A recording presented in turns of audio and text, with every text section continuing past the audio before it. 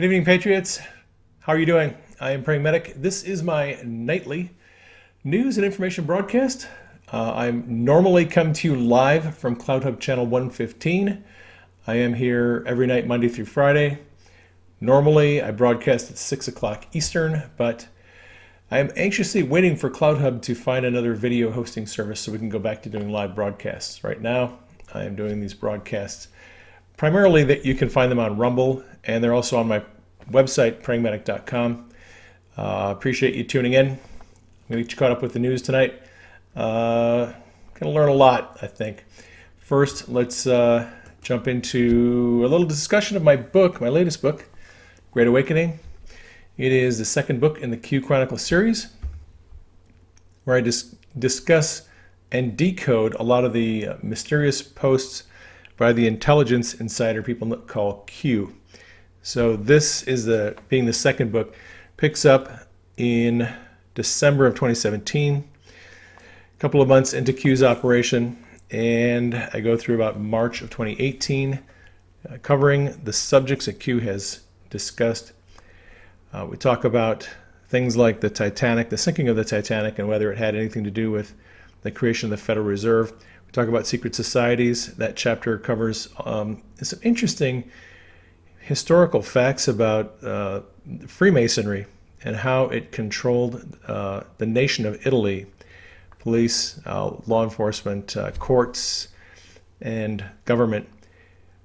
Also, there's two long chapters on, one is on the Rothschilds, one is on the Vatican, and then there's also a chapter on North Korea. The book Great Awakening is available on Amazon, both in paperback and on Kindle. All right. For those of you who are following me on Parler or CloutHub or any other platform, you may have noticed that I haven't been very present. I'm not able to answer emails and messages and things right now because I've been spending an inordinate amount of time on Twitter battling the narrative of the media on this whole election thing. Mainstream media is going pedal to the metal, trying to gaslight people into accepting that Joe Biden is going to be their next president. So the digital soldiers that I'm working with were all on Twitter battling this false narrative. From the time I get up in the morning till the time I go to bed at night, we are fighting the battle. And the value of contending for a legitimate election on social media is that it puts pressure on state election boards and legislators and courts to do the right thing. If we were not on social media making a huge ruckus about this, they would sweep this under the rug. But with millions of people discussing fraud on social media, it is hard to sweep this under the rug. It's hard to make it pretend it's not there. So we are fighting the good fight on social media. All right, now, we're going to talk quite a bit about election fraud in this broadcast. And this is a tweet from the president back on October 20th of 2018. President Trump tweeted this: "All levels of government and law enforcement are watching carefully for voter fraud, including during early voting. Cheat at your own peril. Violators will be subject to maximum penalties, both civil and criminal." Now, this tweet was in reference to the midterm, the 2018 elections, but he was putting people on notice that they were expecting, and they were going to have law enforcement looking into voter fraud. So they were warned. Now, let's talk a little bit about the process, because a lot of people don't really understand what happens after your vote is cast. What happens? What do the election boards do? What is canvassing? When do recounts come in? How do they challenge certain things legally? And Reince Priebus talked about this last night on Hannity, and we're just going to listen to a little bit of Reince explain how this works. And most states follow this same example. They're a little different, but generally this is how it works. Right now, all the counties in Wisconsin, 72 counties, are doing what's called a canvass. And under the statutes, a canvass is a time when the clerks check the counts, check the machines, check that they said that Trump got this amount, Biden got that amount, and everything is reviewed. The canvass in a state like Wisconsin is not going to get done conceivably until the 17th of November, next week. Then the campaigns have 24 hours to file a petition for a recount with the Wisconsin Elections Board. Same in a lot of states, exactly the same way. Then the recount date is set after that date. So now we're on the 18th. Now that's the middle of the week next week. It would actually be probably Monday the 23rd. They would say, now we're going to start the recount. At the recount, Sean, is when all of these affidavits, all of the things that people think were done wrong, are then presented to a board of canvassers. And if they don't like the result, if the campaign doesn't like the result there, they appeal to the court.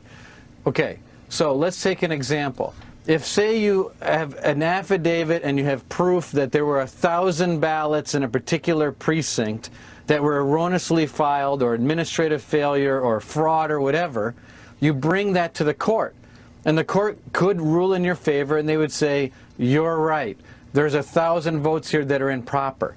At that point, before the recount starts, and with all the other accusations and all the other cases that are brought, the court will say, before you start counting, you need to remove X amount of ballots from that precinct. And at that point, blind ballots are pulled out of that precinct, and then once all the ballots are adjusted and once all the things are taken care of, then the recount proceeds with both campaigns in the room, and a winner is eventually awarded. Okay, so Reince pretty much laid out the time frame of how this process works. And like he said, this works pretty similar in most states. So we have to be patient. And you know, the mainstream media has been out there screaming there's no evidence of voter fraud. Well, they don't actually look for and find the evidence of voter fraud until they, a week or two, sometimes 3 weeks after the election. So we need to be patient, and we need to wait and let the process roll along. Okay, Rudy Giuliani actually did a nice job of just briefly explaining what the president's strategy is for winning this election. He tweeted this out, and this was yesterday. So today, real Donald Trump, the campaign, sued to invalidate hundreds of thousands of fraudulent ballots in the Western District of Michigan. First, Pennsylvania, then Michigan will go to Trump. Affidavits will be published tomorrow. You'll be shocked. All right. So they're telling us what their strategy is. They're going to try to win back Pennsylvania, and then they're going to win back Michigan. They will probably also win back Georgia, I think. Cover that in just a second. But Rudy is laying out their strategy. They're going to go after Pennsylvania first because it's easiest to prove case. Then they're going to go after Michigan. All right, so part of what they're doing involves providing the court evidence of fraud. And evidence comes in a lot of ways. There's forensic evidence, there's eyewitness evidence, there's testimony, people sign affidavits. Part of it is statistical. And Steve Cordes actually explained in a 4-part series one of the ways in which you can prove statistically that there is fraud. Let's listen to Steve.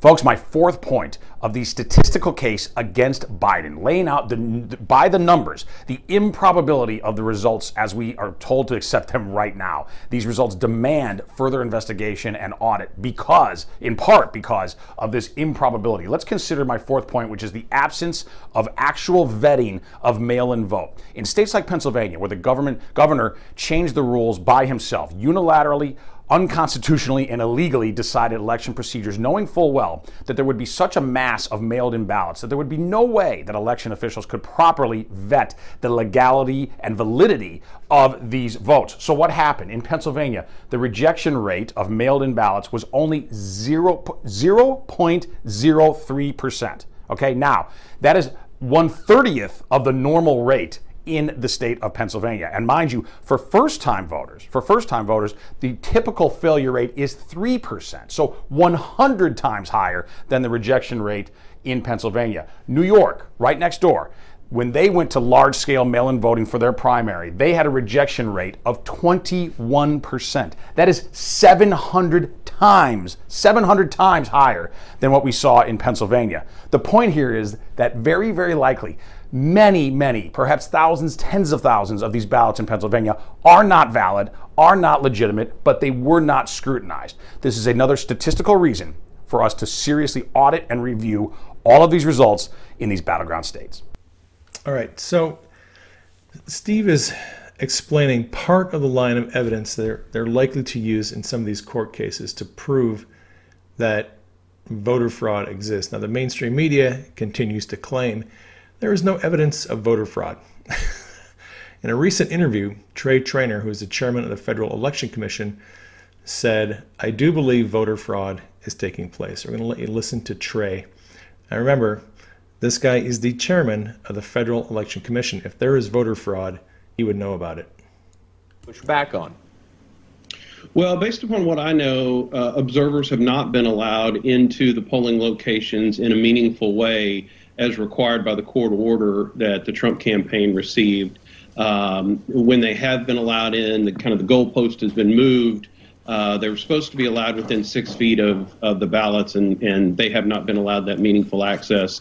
And our whole political system is based upon transparency to avoid the appearance of corruption. And that's what we do at the FEC every day. And now we're seeing this play out in Pennsylvania and other states where there's not transparency in this election. Trey, as we move forward in modern times, everyone has a cell phone. There's video just about everywhere. You can see just about everything. And the video we just showed earlier appears to show someone filling out the ballot at the table. There's so many videos out there. And again, we have to confirm all of this stuff. But do you believe there is voter fraud out there, specifically in Pennsylvania and other states that are weighing heavily in on this election?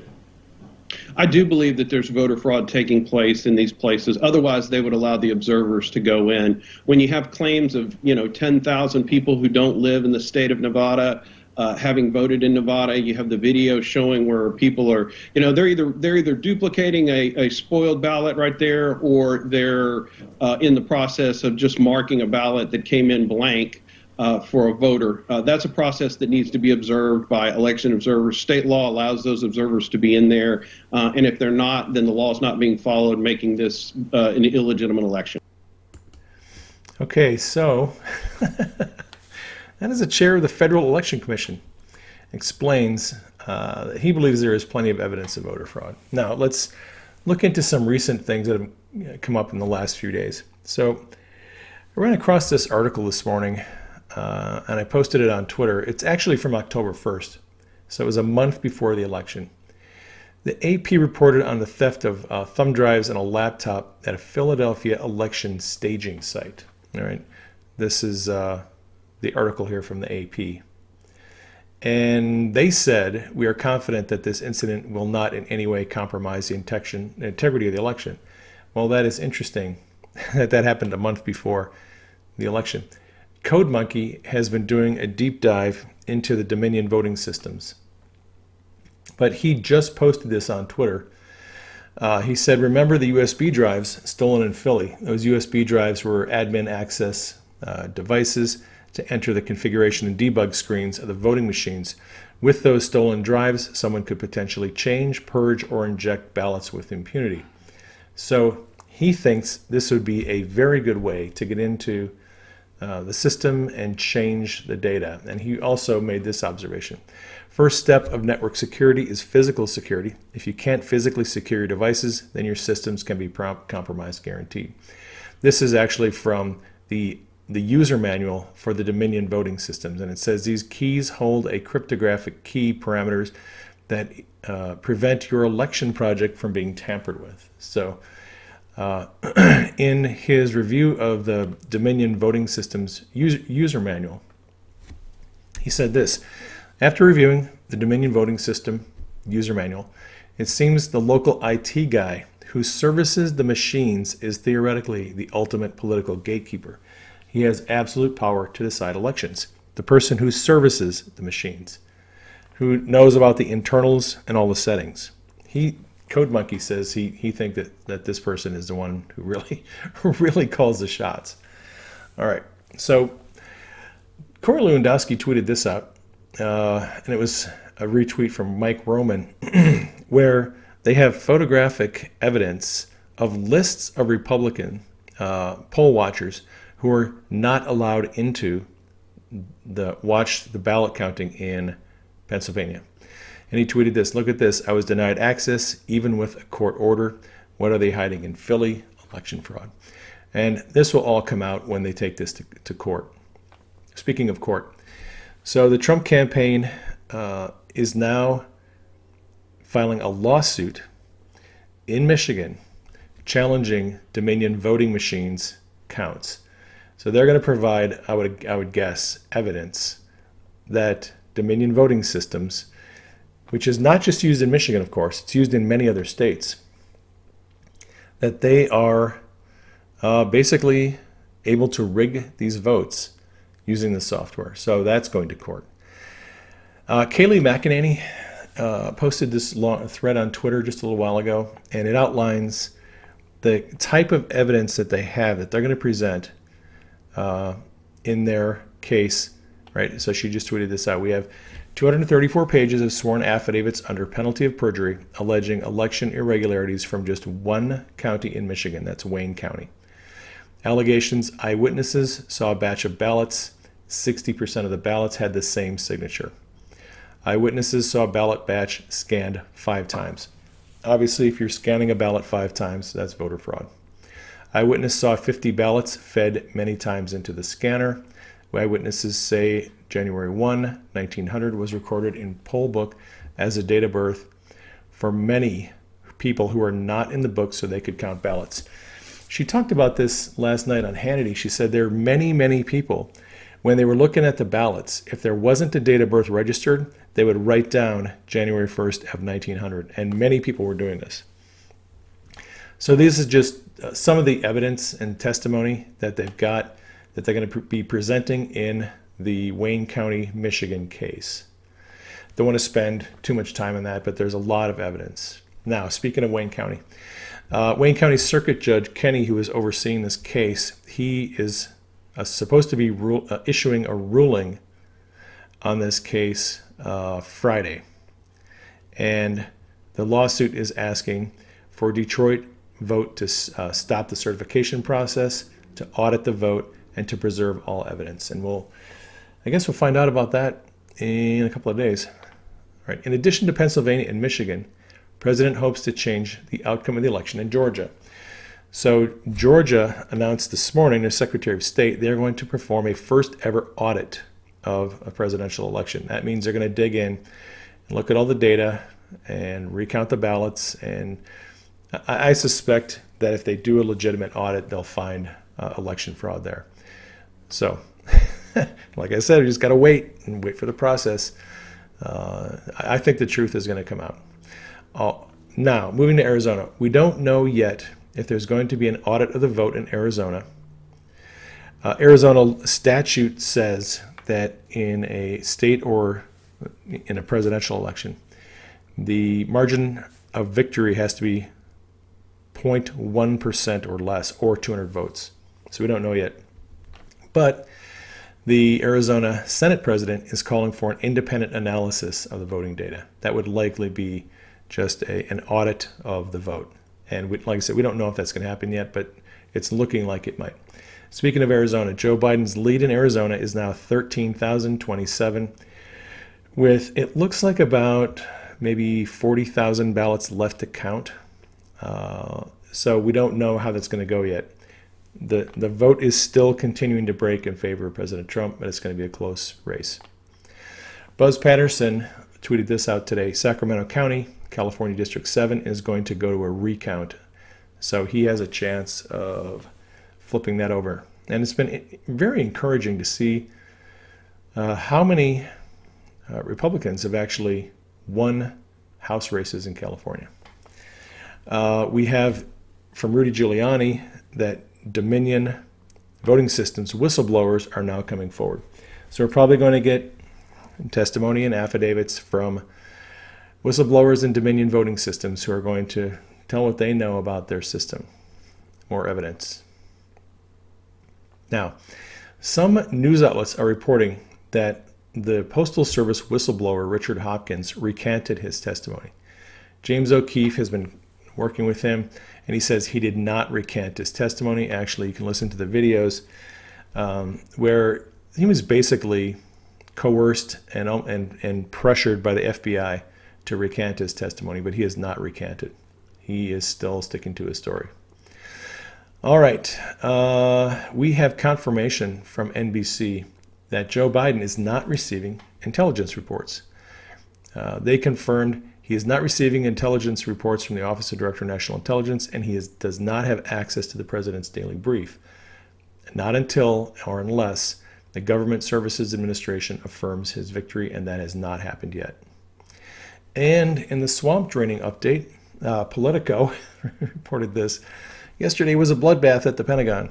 Today, people are worried that loyalists in the White House who are installed across the Defense Department will stonewall the transition and try to cement Trump's policies with weeks left to go before inauguration. Well, I got news for the swamp. There isn't going to be a transition for Joe Biden. President Trump is going to remain president. He's going to win and overturn these fraudulent elections, and he is still going to be your president. Look, I'm convinced that President Trump knows he has a good case. He's got good attorneys. They've got tons of evidence. I don't know exactly how it's going to work out. Will they end up throwing out, 200,000 or 300,000 ballots in Pennsylvania? I don't know. That's what we're waiting to see. And if you're a person who wants to have a guaranteed outcome, there's not going to be a guaranteed outcome in this. We don't know how this is going to happen. I don't think there is some magical silver bullet that the president has that's going to make all this magically go away. It's going to be a battle. I think he has a very good case. They've got a lot of evidence, a lot of witnesses, got good attorneys, and there's going to be a lot of pressure on the courts, on the state election boards, and on legislators to do the right thing, because there are 71 million people who voted for Donald Trump, and they are not going to be happy if they feel that that the election has been stolen. So that is the news for today. If this broadcast has blessed you, you might want to support me on Subscribestar. The link to my Subscribestar page is in the description box. The link to my book, Great Awakening, is also in the description box. Please keep me and Denise in prayer. Keep the president in prayer. Keep the military intelligence and patriots in prayer. By the way, if you're a veteran, I hope you had a blessed Veterans Day. Thank you for your service. That is all. I will catch you on the next broadcast. Love you. Take care. Catch me tomorrow, either on my website, prayingmedic.com, or on Rumble.